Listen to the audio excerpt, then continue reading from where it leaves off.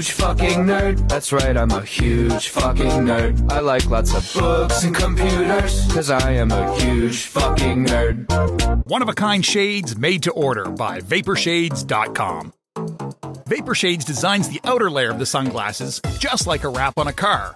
They customize your sunglasses, marbling the paint. The end result is no two pair of sunglasses are alike. Yours will be completely unique to you. Check us out at Vaporshades.com. Use promo code Tuttle for 15% off your entire order. Get ready for your daily dose of Tuttle. The all-time greatest intern/producer we've ever had, of course, Tuttle. Tuttle in Florida. From the Vaporshades Hobo Fish Camp, it's the Tuttle Daily Podcast. No wonder nobody likes you, Tuttle. Everything's a goddamn debate. Welcome to another edition of the Tuttle Daily Podcast. Hope you guys are enjoying your day so far. Just got back from Tampa, and I'm going to get into that story here in just a few. But on my way home today from Tampa, I like to make a lot of phone calls. I know that they don't want you to, but I'm hands-free. It makes the trip go by that much quicker. But I talked to my buddy Jason, and Jason, you know him. Even though you don't know that you know him. Jason, big Bubba Army listener, fan of mine, even when I was still on the BRN. Not just a fan, he's a friend. I'm going to try to meet up with him next week, but Jason is the webmaster creator of Tuttle.net. Check it out. That is my website, Tuttle.net, Tuttle with two Ds, TUDDLE.net. Now, he was showing me some really, really cool things that he has in store. He's constantly refreshing, updating, and trying to make Tuttle.net the best website for, some jobber-ass dude that's not working in radio anymore, unemployed, broadcasting and recording a podcast at a place he calls a Hobo Fish Camp from a 2006 beat-up PT Cruiser. But my buddy Jason, it was good talking to him, so make sure you check out Tuttle.net. So like I had mentioned earlier, I had to get up and go to Tampa. I was driving home from Tampa because I had to go over there for my 3-month doctor's appointment. Well, this is actually a new guy that I had to see. And a lot of people are like, well, if you're on the East Coast, why are you going all the way to the West Coast for a doctor's appointment? Well, Dr. Cheramani, he treated and saw pretty much everybody at the BRN.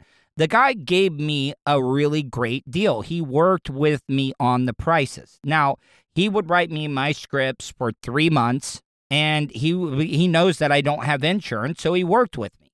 Now, I wasn't having to see him every month to get my meds. So that 3 months, I was paying probably $80, $90, but it was good for 3 months. I wasn't having to go pay $90.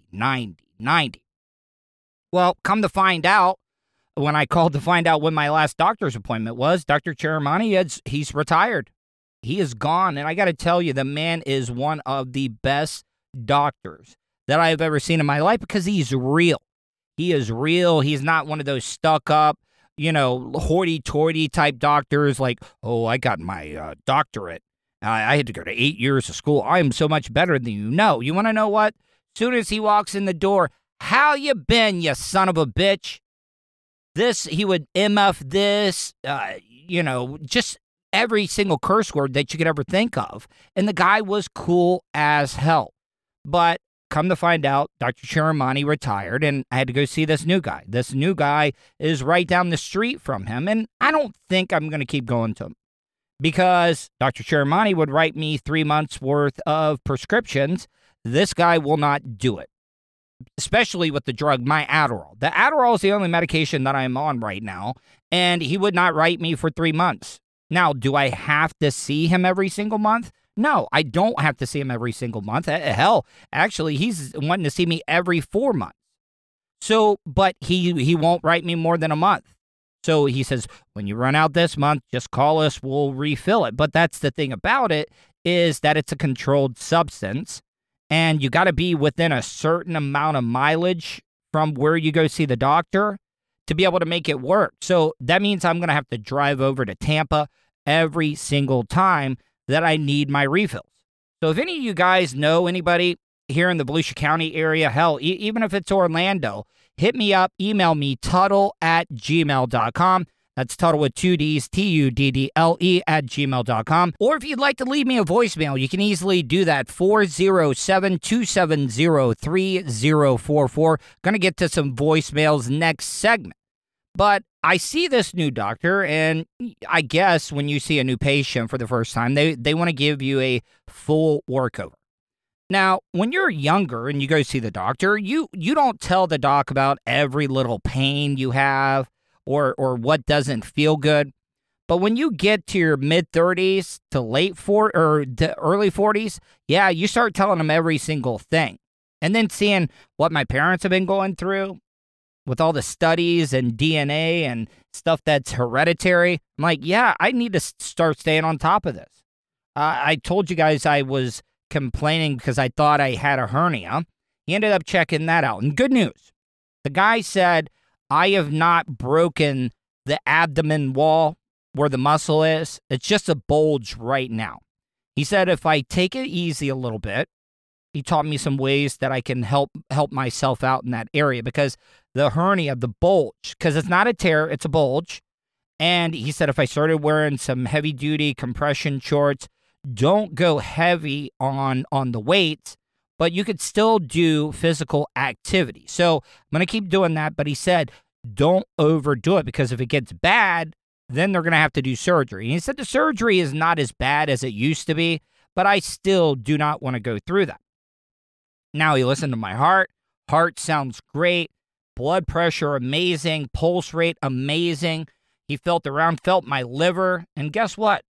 For the alcoholic that I was, said there was no hardness in my liver at all, said it felt good. I got to get some lab work done because he's wanting to do some blood work. But on the up and up, for the most part, I'm doing really, really well. But the reason I'm talking about this physical is he asked me if I had ever had the prostate exam done, because I guess when you get over 40, they want to start giving you, the jelly finger to check out your prostate. And the guy was trying to hard sell it. The guy was like, oh, it's not a lot of fun. And I'm like, should I tell him? Because Dr. Chiramani knew exactly what I did. He listened to the show.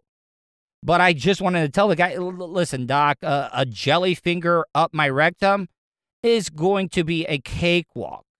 Because a lot of you guys, you know what? I should tell this story. I should not assume that a lot of you guys know some of the stuff that I did at the BRN when I was on the Bubba the Love Sponge show. And when I first started working with Bubba, we were on Sirius. So we really pushed the envelope. But I wanted to tell this guy, I wanted to be like, listen, Doc, love you. I know we just met, but I had to do a radio bit called the Anal Expansion Challenge. And I just didn't think it was a time or place. I didn't want this guy to drop me after one doctor's appointment. But if you haven't heard this story, this is when I was on Bubba's show, right in the beginning. And I'm trying to make a name for myself. I made a name for myself doing stunts. Now, a lot of stunts we did at Real Radio, yeah, there were some pretty dangerous things we did on Real Radio 104.1 when it comes to the stunts. But man, Bubba took it to a whole new level. He really did. Like, I had never been nude on video or photos, but damn, man, that first couple of years, man, I have enough content of my nudity on Bubba Raw or various places. Hell yeah, dude, I could start an OnlyFans page. And luckily, I'm not homophobic at all. I know that I'm straight. I know that I like women. So why does it do you any good to be homophobic, man?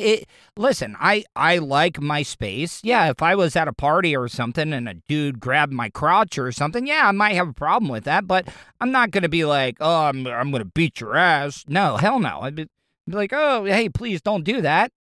And when people get complimented by gay men or the same sex, why do people get, like, offended by that? Why do those homophobic dudes like, oh, screw you? I don't know. It's a compliment, man. It really is a big compliment. But I know how the stunt game works. I knew that I had to make a name for myself in the first couple of months at the BRN. And when I was asked to do, there were two very, very big stunts that I did. And if I was homophobic, these would be a deal breaker. But the first one, here, I'll give you an example. Before I get to the major one, we did the circle jerk challenge.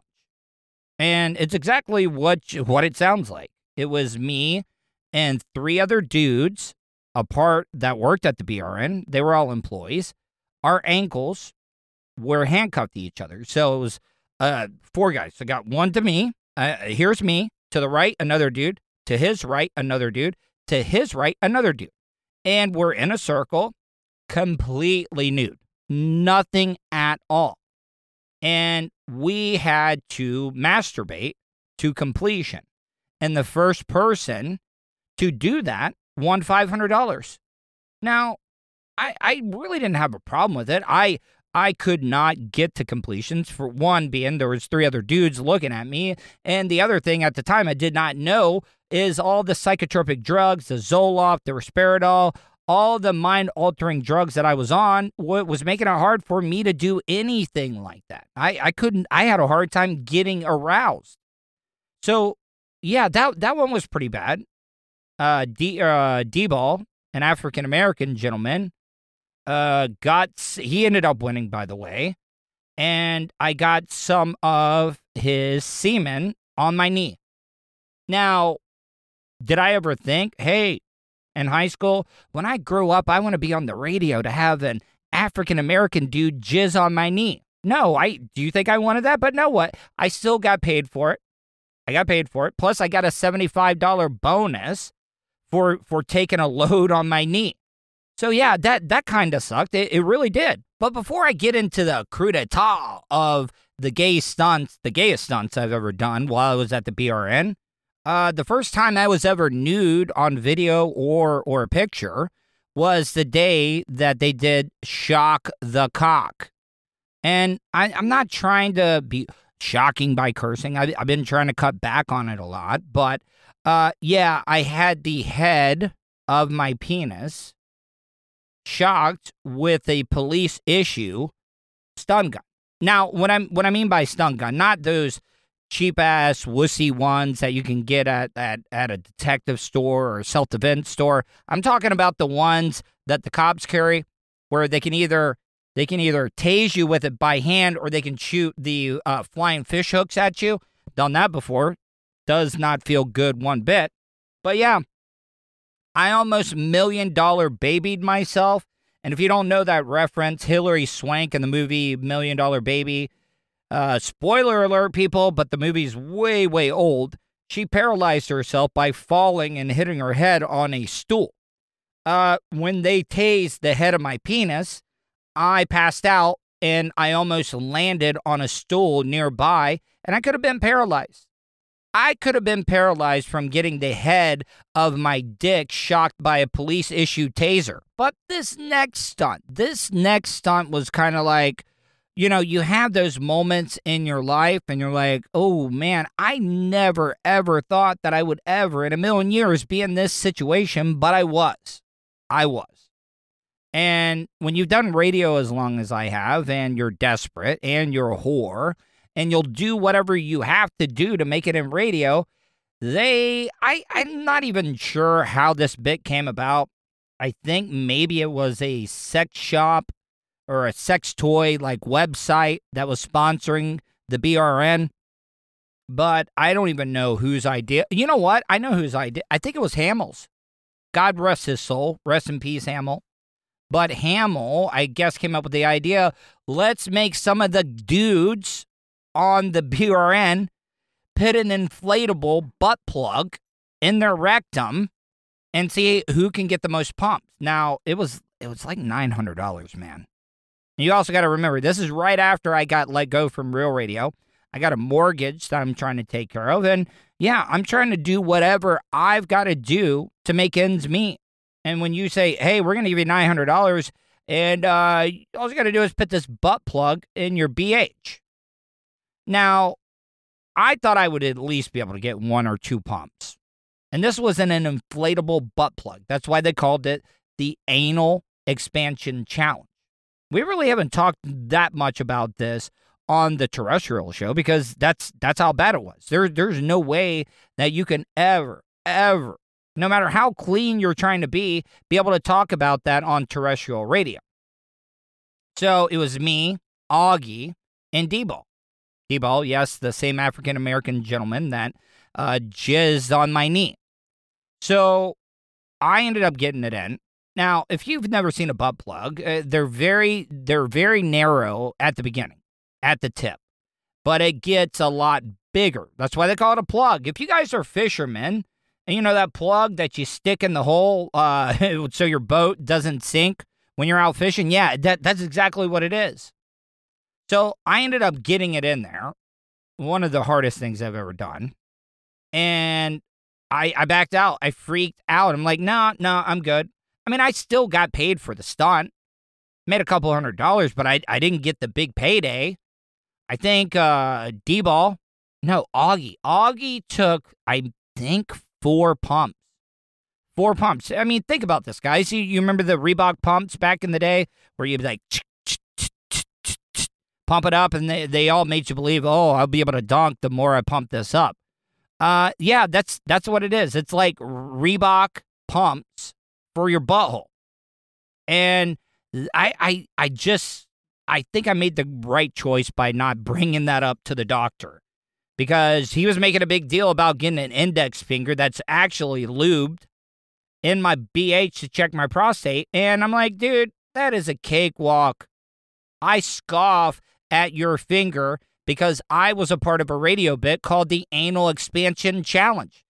Be back in a few minutes. You are listening to the Tuttle Daily Podcast. He's a nerd, I've only been arrested one time.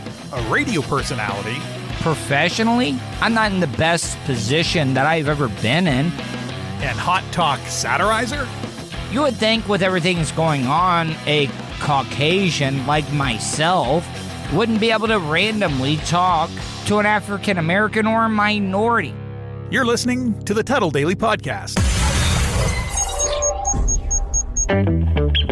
Have you considered owning your own restaurant franchise? Good Life Organics currently offers territories across the United States. Check out GLO Franchising. That's GLO Franchising on Facebook to sign up for an overview session today. Good Life Organics Franchising, a new partner of the Tuttle Daily Podcast. Tell them Tuttle sent you. Send them a message on Facebook at facebook.com/GLO Franchising. Welcome back to the Tuttle Daily Podcast. Coming up next segment, I got a great interview, an interview that I've been looking forward to. I've been trying to get this guy on the show for quite some time. He was my program director while I worked at 102.5 The Bone in Tampa for Cox Media Group. That is the one and only Michael Sharkey will be on the show. He is now a podcast correspondent, or what would you call that? A podcast guru. I'm going to say he's a podcast shaman, because everybody knows Michael Sharkey as that Zen guy, Zen Sharkey. And I got to tell you, I want to talk to him because out of all the program directors that have ever fired me, Michael Shark was the most sincere, most polite and kindness firing that I've ever gotten during my 22 years of radio broadcasting. So once again, coming up later, my interview with the one and only Michael Sharkey, former program director of 97X and 102.5 The Bone. Now, earlier I told you can give me a call, 407-270-3044. That is my voicemail number, and I got a few voicemails that I want to play for you. Hey, Tuttle, it's Tampa Terry, #1 caller to the Bubba Show of 2020. All right, I'm just going to be honest. Most likely, a lot of you guys don't even know who the Tampa Terry is. Now, Tampa Terry, I know exactly who Tampa Terry is. And you want to know what? It makes me feel good that Tampa Terry is leaving me a voicemail, because this is the type of guy this is the type of person you want supporting the content that you're putting out on a daily basis, because Tampa Terry is a mega fan. And when I mean mega fan, there's a difference between mega fans of TV shows or mega fans of TV like news shows. But when it comes to radio, when you're a mega fan of a radio show, you are all in. You are going hard in the paint, and you want all the smoke from anybody that wants to defy or talk smack about your favorite radio show. So yes, thank you, Tampa Terry. I really appreciate this voicemail. From Canada, the #1 nation in the world. I just wanted to call to wish you a Merry Christmas, brother. Happy holidays and a Merry New Year too, brother. May peace be with you, brother. All right, listen, that is the phone call that I would expect from Tampa Terry. It just makes me feel good that a guy that is big into talk radio, big into podcasting, would take the time to be able to call and leave me a voicemail. So thank you very much, Tampa Terry. Let's see who we got next on the voicemail line. Hey, Tuttle brother, it's Tampa Terry again. Just wanted to... Remember that old saying your parents used to tell you, be careful for what you wish for? Yeah, this could become a problem. Yeah, I love Tampa Terry checking out my content, but man, Tampa Terry, if he has free reign and just open like doors or borders when it comes to my voicemail, you could be expecting maybe 5 to 10 of these messages a day. I'm just warning you, people. I'm just warning you. Once again, make sure you got my Merry Christmas message, brother, and a Happy New Year too. And you know, up here in Canada, we got another holiday called Boxing Day, brother, on December 26th. I'm going to wish you a happy Canadian Boxing Day, too, dude.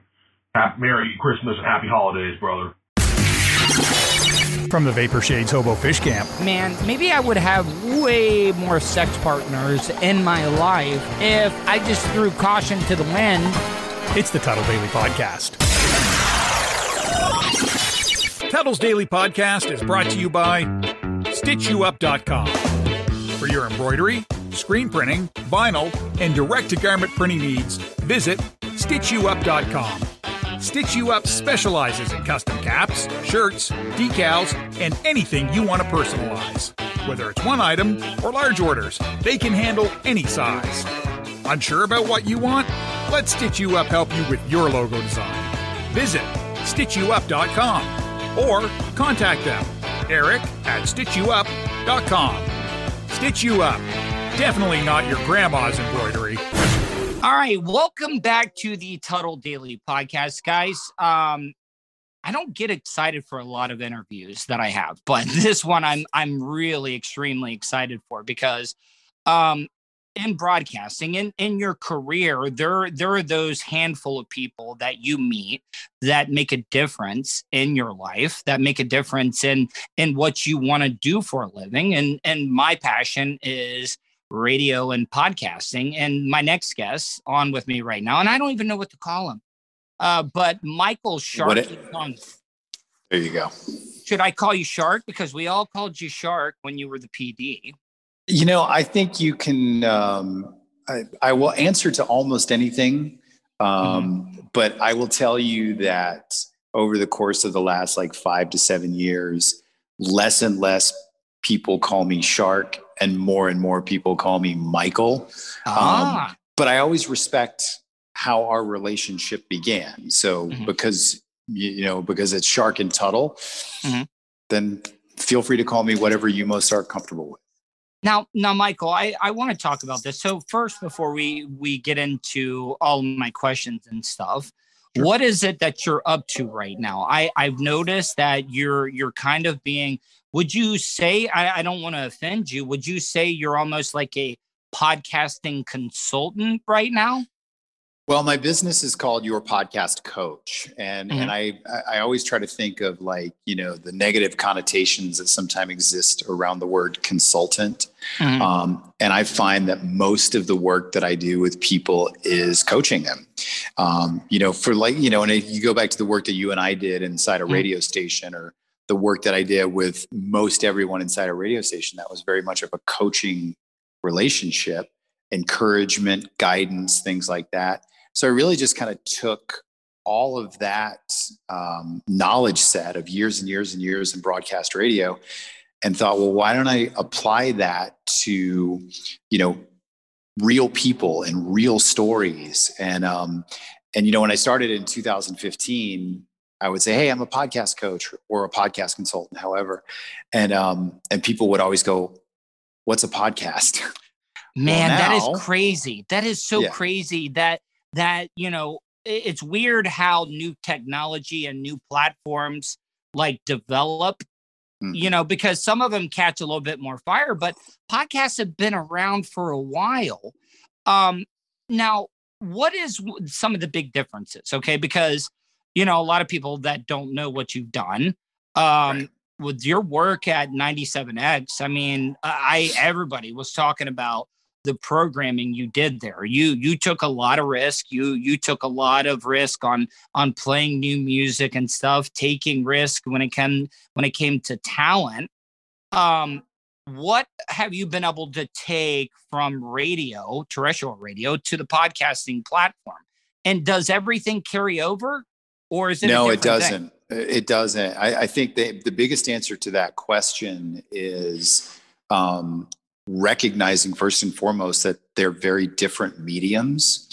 They're very different mediums, but in many ways, the core essence of the experience is the same.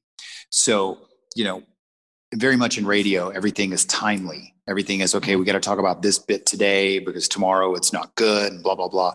Whereas podcast, you really want to create something that somebody could discover you today. They could discover you 2 years from now, and it can carry a lot of that same weight. I think a lot of the lessons that are the same are, what are you doing? What are you saying to gather somebody's attention? How can you craft and make your 20-minute podcast, 30-minute podcast really sort of compelling from the beginning to the middle to the end? And, instead of working with talk show hosts and radio personalities, now I get to help people craft whatever their story is. And most of the people I work with are business owners and entrepreneurs, but invariably an entrepreneur is just somebody who is following through on the passion that they have with whatever they chose to do, and helping them sort of craft that in that audio experience. So to kind of answer your question, they are different, but at the same time, a lot of truths and a lot of insights and a lot of wisdoms do stay the same. Okay. Now, have you found out, you've been doing this since 2015 with this pandemic going on?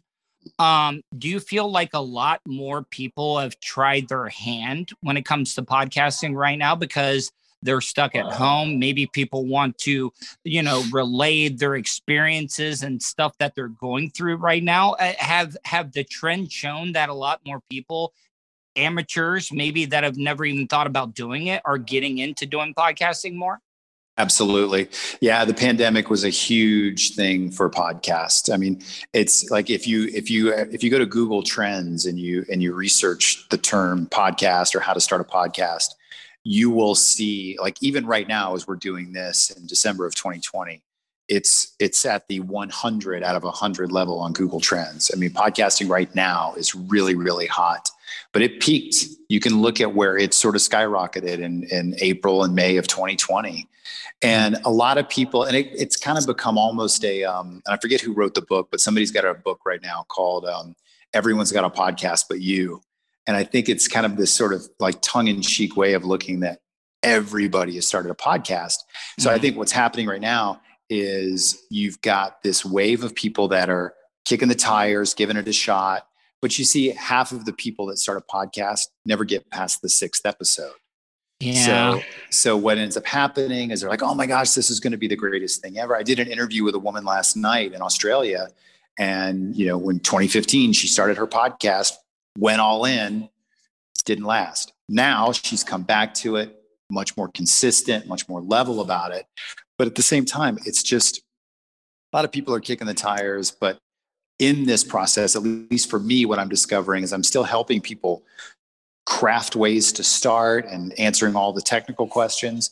But now I'm getting a lot of people who are like, hey, I really like this, but I want to get better at it. I want to like create better content. I want to do better stories. So I'm noticing a shift in my people that I work with from, hey, what's a podcast, to I've been doing it. I'm 90 episodes in. How do I get better at telling stories? How do I get better at crafting content?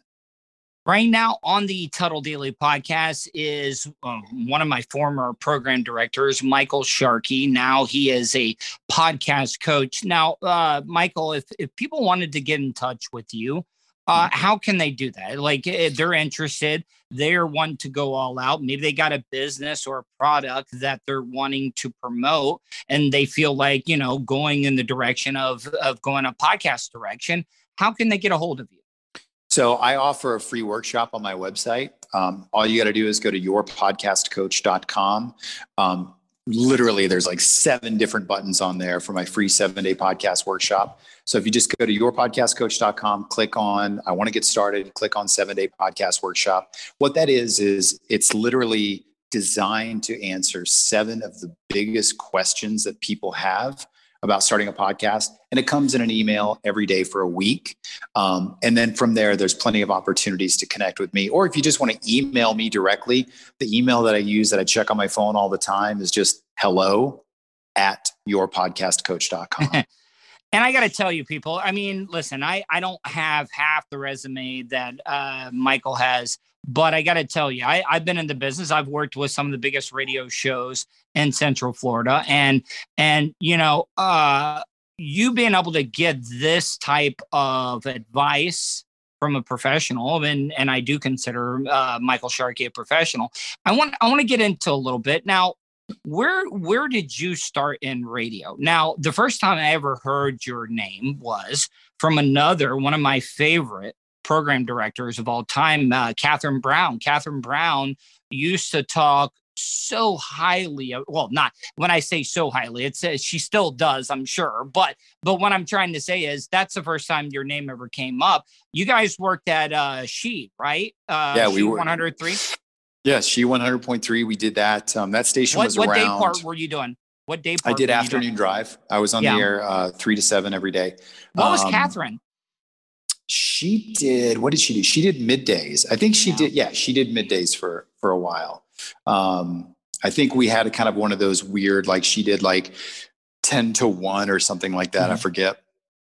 But, she was also the program director at the time. But, she and we did that radio station in Orlando mid to late 90s. That station ended in March of 1999. But prior to that, I've kind of was in Florida most of my career. Mm-hmm. Started in Gainesville, Florida. Really? Really? Is that a great market? That it's one of those college towns. It's a college market. It's a great place to start. What format were you guys playing back then? So I was doing top 40 when I started. Actually, really, you did top 40? I did. I've done every format. I did every format except country. That was the only format. I did AC. I did, obviously, alternative was my staple format. Talk. The only format I didn't do ever was country. I always wanted to because I heard the country listeners were fantastic. But yeah, I got started in 1989 at an all heavy metal AM radio station, which if you can imagine, like Iron Maiden and Black Sabbath over the AM airwaves. It was this little signal that was in the middle of the University of Florida campus, but 16 years old, and it was enough to get started, and it was an amazing adventure. So when did you start at 97X? Because maybe me being an outsider, I would think that I'd be like, I think what you did at 102.5 The Bone was great. Now I want to get into that because I want to talk about how it was transitioning from working in music radio and then having to be a program director of so many big personalities. It had to be a big adjustment. But when did you start at 97X? We signed on 97X November 3rd of 2000. Mm-hmm. I officially started there about 4 weeks later. And that was one of those things where it was interesting because nobody gave 97X a chance. It was No. very much it was only 11,000 watt radio station. Do you remember the Crow? Do you remember the Crow? Oh, yeah. In Daytona? Yeah. That was the first radio station I ever worked at, and that's why I love 97X so much. And I'm not trying to compare it, but you guys were playing. We were kind of going the same direction as the Crow was. We were playing a lot of that alternative that you saw in the 90s, but we were mixing in a lot of the new stuff, and we're taking chances because you on 97X, you guys played a lot of music that wasn't getting played on a lot of stations, though. Well, we were technically the first alternative rock radio station in Tampa. So you think about, Tampa, Florida as a top 20 radio market. And obviously you've got a station like 98 Rock that was, had been there and was sort of the foundation rock station, but they weren't going to play, they were playing a little bit of Linkin Park when we signed on. But, we came on and it was like, hey, in 2001, the Strokes came out, the White Stripes came out, all these artists that were like really cool in the alternative space. So we started experimenting with these artists. We started playing Eminem, and, people in Tampa were like, what are you doing? What are you doing? But you know what? It was cool though, because it just, what we believed was, people have a wider taste of music than just Nickelback and Kansas. Yep. So we were just like, look, let's just try it. If it, we always knew that if we were getting complaints, then we were doing the right thing. And that was very much something that we took a lot of chances. Not all of them worked, but we were able to put Next Big Thing on, and we were able to kind of do that up against what was the 98 Rock Show, Livestock. Yeah. And remember we had Earth Day Birthday. We had Earth Day Birthday at JRR over here. But the Next Big Thing that you guys used to do at the park, man, that was something that everybody looked forward to. And you could always catch those new music bands that, were up and coming. And that had to be a big deal, dealing with those type of personalities when it came to music and stuff. But your transfer from going from 97X to being the program director, actually you were the program director of both of them at the same time, weren't you? Of 97X and The Bone? Yes. Yeah, I did that my last 4 years at Cox, from 2010 to 2014. I oversaw both of those radio stations, as well as the format captain for all the rock and alternative stations inside Cox Media Group. Now, like you working in music all your life, like, I mean, it's got to be a testament of what management thought of you at the time. I mean, were you kind of like, what was your first reaction when they said, hey, Michael, we need you to come over and be the program director of 102.5 The Bone? What was your first reaction? Well, interestingly enough, it kind of made sense, because when we started 97X back in 2001, somebody who that you probably worked with at Crow, Chris Fisher. Yes. We brought Fish on, and we brought his sidekick Napoleon on to do mornings. And pretty much, again, the feeling and the sentiment inside Cox at the time was that 97X is never going to succeed. And the other underlying sentiment was, you're never going to grow a morning show on this radio station because management won't allow it. You had two big shows on there, right? Right. And I think you bring in Drew Garabo, and Drew was a great hire, and come to find out, he ended up making even a bigger name at 102.5 The Bone right now. Right. And the idea was really just about the development. It's the same. It's the work I'm doing today. It's the development of content over time. And I think that for 97X, we took a morning show with Fisher, and then it became Fisher and Boy many years later, is that over time, we just grew it and grew it and grew it. And I'm always a big believer of, if you tell me it can't be done, I'm going to go do it anyway. So, so when the time came in 2010 to take over 102.5 The Bone, at that time it was all talk in the morning. Long ago? Man, that it does not seem, man. Well, I took it over in 2010, but it was still playing classic rock in the middays, getting it started. Nights. Right. And then it was in April of 2012 that it was 24/7 talk. And management came to me and said, hey, look, will you oversee The Bone? Which I was fine with. But then when I went back to them, I said, look, we can do this all day long. We can have a big morning show, big afternoon show, and play Kansas and crap in the middle of the day. But the fact of the matter is that this radio station is a talk radio station. Mm-hmm. It's just what we're doing is you're just playing music. Is it that demographic though? Does the classic rock format share the kind of the same demographic that male 25-54? Yeah, absolutely. Yeah. I mean, it's just, and I think what's so fascinating is that what we've seen over the last like 3 to 5 years is that as podcasts have become so dominating, it just validates what the Bone was doing. It was just validating the fact that it's talk is what people want. Now, exactly. And I agree with you. So I want to get into the podcasting. There's a lot of things we could tell people what they need to do, but what are maybe like, could you give me an example of maybe the top 3 mistakes that people that are interested in getting into podcasts make? I think one of the bigger mistakes is not having good enough quality. Like you and I are doing this over YouTube, or we're doing this over Zoom right now. And this is fine. This is going to be good quality. Mm-hmm. And you're going to put it on YouTube and you're going to put it on your podcast. And you understand, mm-hmm. Tuttle, that you've got to have that right level of quality. Yeah. A lot of people. Now, I'm sorry, but I don't have a board right now. Everything that I do when it comes to editing is post-production. I've tweaked my compression settings. So, I'm getting the right levels. I'm not all over the place and stuff. But I do agree with you, because I hear a lot of great podcasts that have great content, but the quality is not there. Now, you also get people that got great quality, but not great content. Right. So I think, and again, you can fix the quality conversation in 5 minutes. I mean, it's not a difficult thing. It's just a lot of people sort of just especially because we live in an iPhone world, and you can technically do a podcast with this microphone.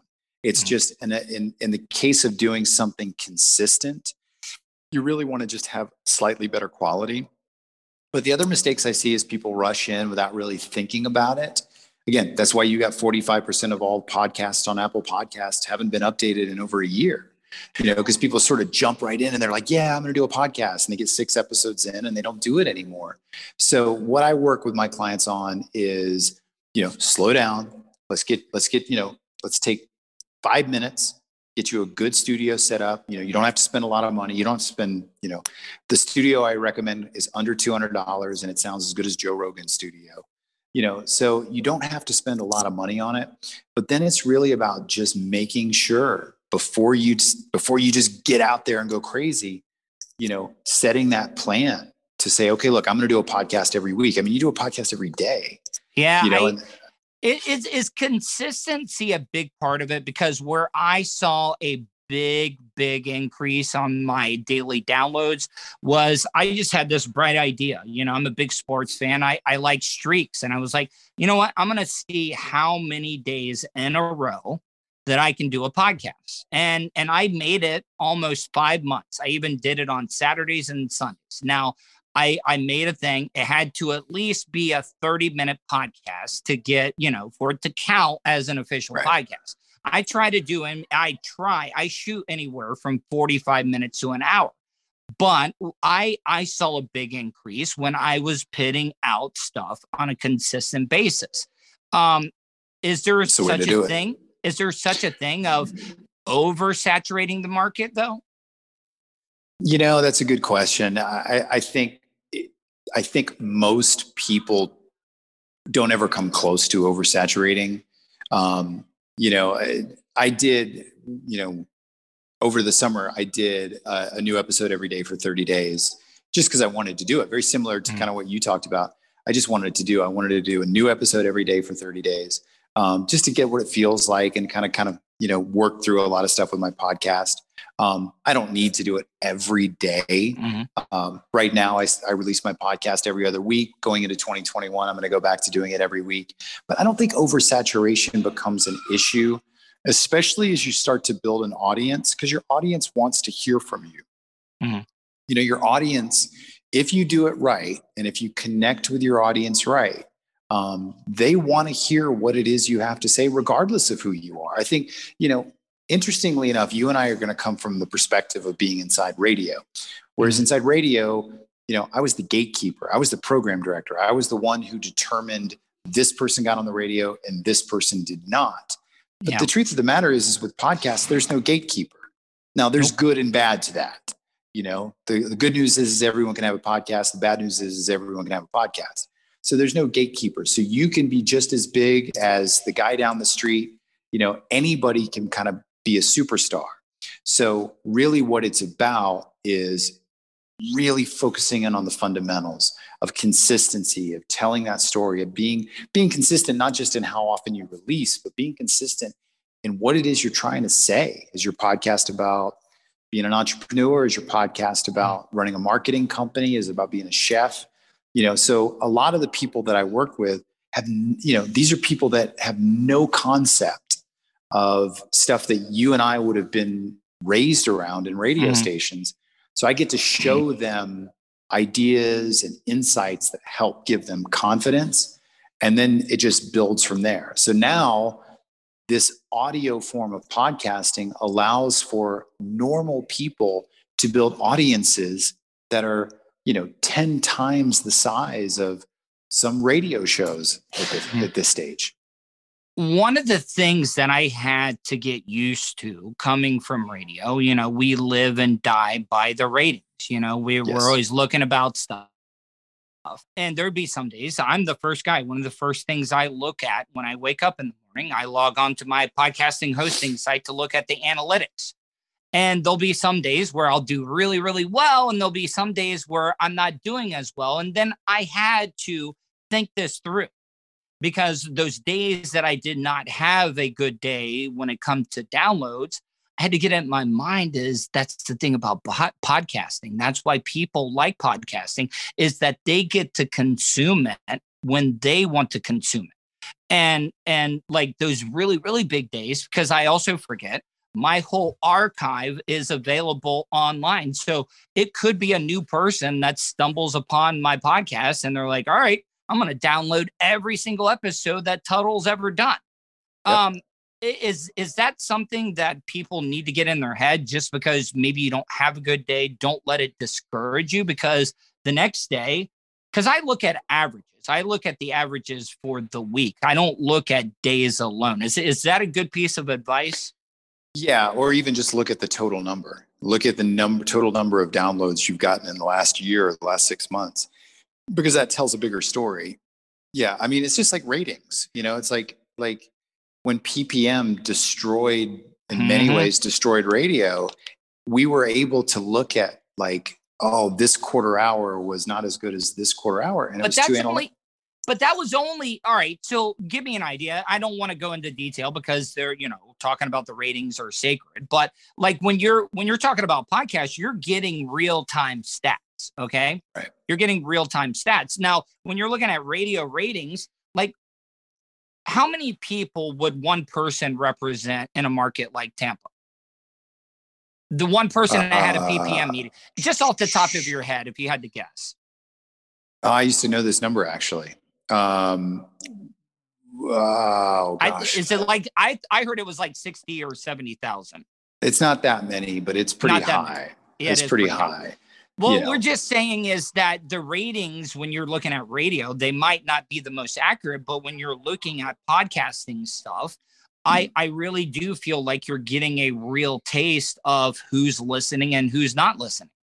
Yeah. And I will also say that the metrics of podcasts, they're still finding their way. I mean, we still live and die by downloads, and that just simply means it's on somebody's phone. It doesn't necessarily. Are streams important? Are streams just as important?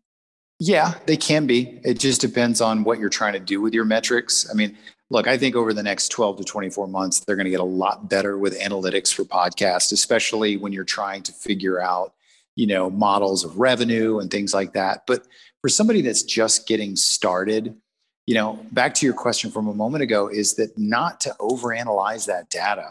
You might have, if you're a business owner, let's say you're a business owner and 2 or 3 clients change the scope of your business. Well, you can get that with a podcast. You don't need 100,000 downloads. You don't even need 500 downloads to get that. So I always remind people that it doesn't matter. You don't need Joe Rogan size audience. What you need is the audience that fits what you're doing. I don't get caught up in my own analytics. I'm still going to put my podcast out consistently, and I'm still going to do what I choose to do with it consistently. But if I get 1,000 downloads this week. If I get 10,000 next week, great. If I get 0 the following week, which that's not going to happen. But at the same time, it's more about understanding the audience of people that you're talking to and how you might best impact those people with your content, whatever your goals are. Again, if it's a daily podcast, if it's a podcast about podcasts, it's just understanding what your goals are. And when you do that, be consistent with your content. And I don't want to say forget about the analytics, definitely want to see the growth, but don't get hung up into it, because it's so easy, as you said, to wake up every day, check your downloads and see how you're doing. All right. So we're talking about that now. All right. I know a lot of podcasts are niche type podcasts. And it all depends on what you're going to do. Like, if you got a business and you want to talk about your business or promote your business and stuff, going with a niche type podcast, could you be putting yourself in a box? Could you be limiting yourself when it comes to growth of your content that you're putting out? My answer to that question is no. My answer to that question is that I believe that the riches are in the niches. I believe that if you start on day one and you say, okay, well, I'm going to do a podcast about travel. Well, travel is huge. A client, one of the biggest clients I ever worked with, was so mistaken because they said, we're doing a podcast about food and travel. And I had to sit them down and say, well, that's about 4 billion people on planet Earth. And what you really need to do is discuss specific food or specific travel and really sort of niche it down. So to your question, I think it's better to actually get into a place where your niche is really, really small. It's funny. My podcast helps entrepreneurs confidently create unique podcasts, but I still think sometimes that's too broad. Like, should I get it down to women entrepreneurs, or should I get it down to entrepreneurs who have this type of business?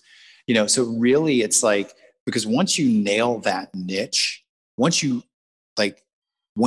really, really, really, really nail what you're talking about, from that point, you can expand.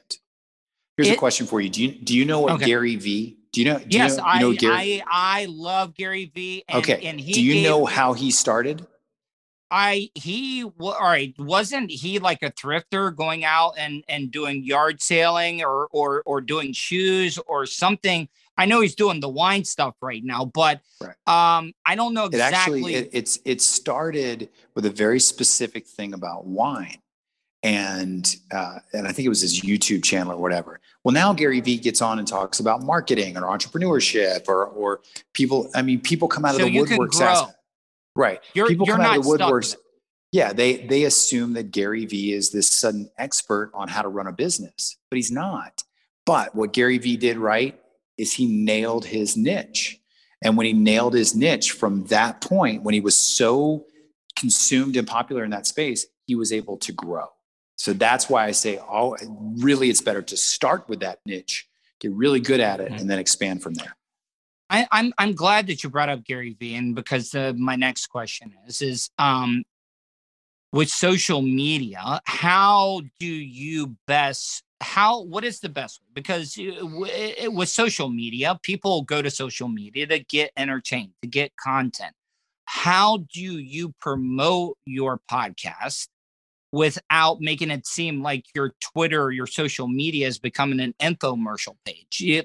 Are you posting clips? Are you doing promos like we used to do, posting those, giving those people pieces of stuff like that?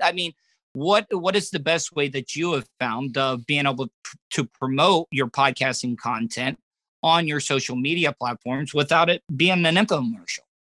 Yeah, it's funny. That's the lesson I learned back in 2015. Is every time I put out a new episode, I was on Twitter with it, I was on Facebook with it. And what I saw the listenings start to diminish because as you said, it turned into an infomercial. What I like is when people put it's rules of radio, little snippets of your podcast, use it on Instagram. There's all sorts of different tools that you can use right now, like the Headliner app that'll put a little bit of video there or a little bit of an image with a little bit of audio. But I always tell people, don't overthink it.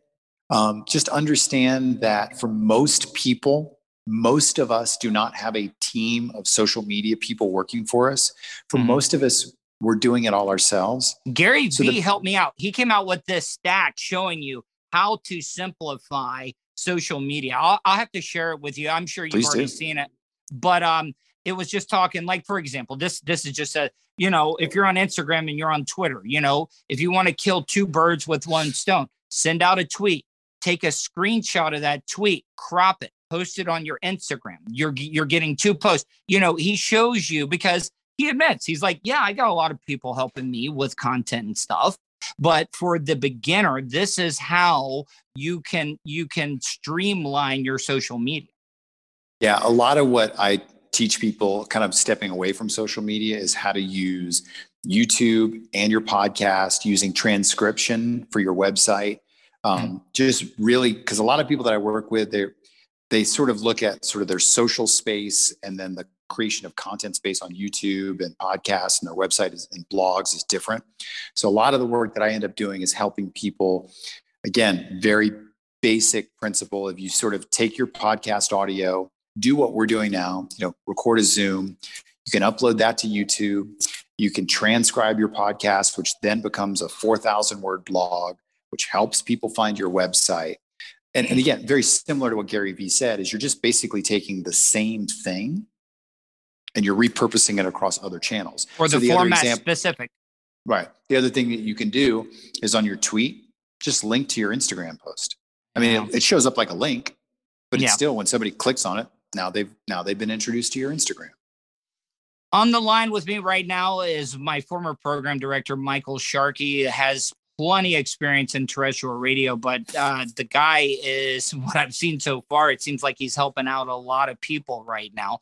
How important is the description when you're posting a podcast do for helping people discover your podcast? So are descriptions, detailed descriptions, tags, are those important?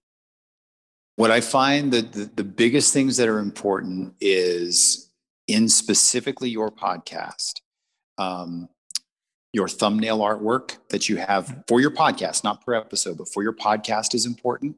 It's got to look good. Just got to look professional. So like I said, I work with a lot of business people. So I tell them, just, you don't have to spend a lot of money, but that little thumbnail image just needs to look professional. Thumbnails on YouTube.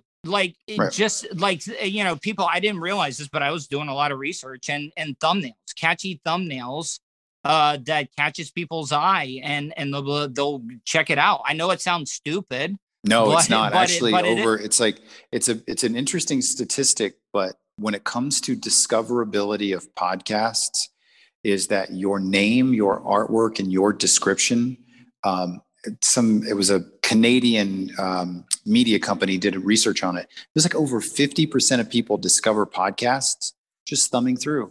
Hey, I like this. I like this thumbnail more than this thumbnail. So I'm going to go check out this podcast. So again, you don't have to make it, you don't have to spend thousands of dollars on some fancy graphic art, but that little thumbnail makes a huge difference in just a sense of professionalism. And then your description that you write for your podcast is also very important. But the big secret that I always tell people is, make sure that somewhere in your description, and then with every episode that you put out, you put your name. Because oftentimes people, if you say, hey, look, search for, a great example is my podcast. My podcast is called Your Podcast Coach. So 2 of the words of my 3 words are podcast and coach. Well, that's going to open up all sorts of podcasts in the podcast store. It's going to open up all sorts of coaches. So what I always do is say, hey, search Michael Sharkey. And you search Michael Sharkey and I'm number 1. So if you put your name in there, if you put your name in the description, if you put your name in the title, people will search by your name. And then you're always guaranteed to come up first. Yeah, a lot of people ask me like why people, because I always think it's ridiculous when people talk about themselves self in the third person. But like whenever I put a post up on social media, like Tuttle interviews such and such, and people, how trolls can be on radio. They're like, why are you talking about yourself in the third person? And I'm like, well, that, when people search Tuttle, that stuff is going to come up. It's smart. And one piece of advice is don't worry about trolls. They're not going anywhere. Yeah. They're here to stay, but that's what they do. So yeah, I mean, but I think to your point is that's a very effective way to do it because you're putting your name in there. You're branding. It's just branding. I mean, think about radio. What do we do in radio? We say the names of radio stations over and over and over and over again. Well, I mean, look at Real Radio. Well, Real Radio. I always remember that jingle, that Real Radio 104, everybody, it's smart because everybody remembers that jingle. It's all about branding. Yep. So it's the same thing. So I don't have a problem with that at all. Man, Shark, I could sit here and talk to you for a while, and I want to have you on again. I hope you enjoyed this interview. I was actually really nervous about doing this because I really, really do have a lot of respect for you. And out of all the program directors that I've ever been fired for, you were by far the nicest. I deserved it that day. But you were really, really cool about it. And you're one of the program directors that I could actually tell cared. Like you didn't enjoy having to do the dirty work because you knew all the people that were working under you were passionate about what we were all doing. We all had one goal and you had a boss you had to answer to, but you were not cold or you didn't come with no feelings. Like I could tell oh man, this really sucks. But I really did learn a lot from you. I think the greatest piece of advice you gave me, because I knew I was good at what I did, but you were like, listen, check out, just give it a listen. Listen to Seth Cush. Listen to Seth.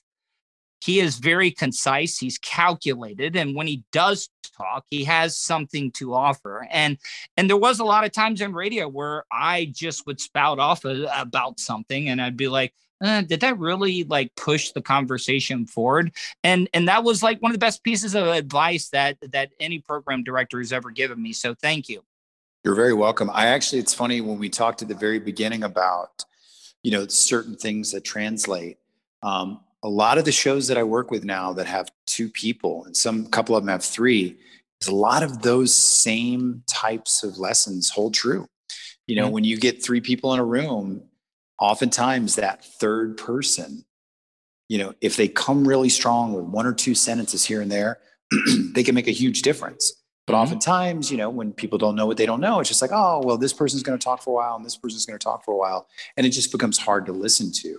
So I appreciate you pointing that out. And like I said, it's just, it's a joy to still continue to do what I get to do. But now, I loved my career in radio. It was amazing. It was awesome. I feel like I was able to kind of exit the way I wanted to exit. I still have a lot of friends in radio. I know 2020 has been a really tough year for so many people. There's been so many firings.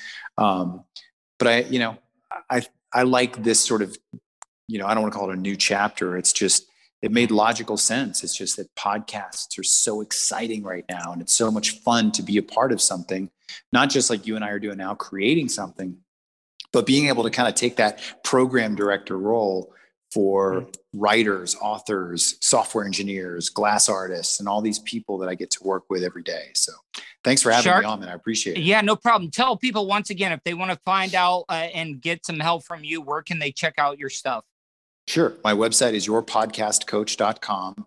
Again, if you just go to yourpodcastcoach.com, upper right-hand corner, you'll see free 7-day workshop. Click into that. You'll get an email every day. Just, again, it helps you answer some of the big questions about podcast.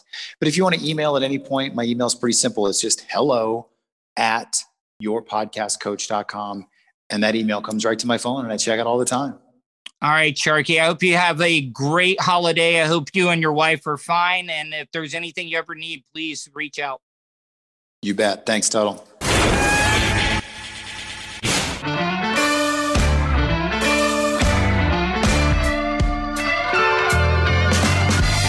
that's the show for today.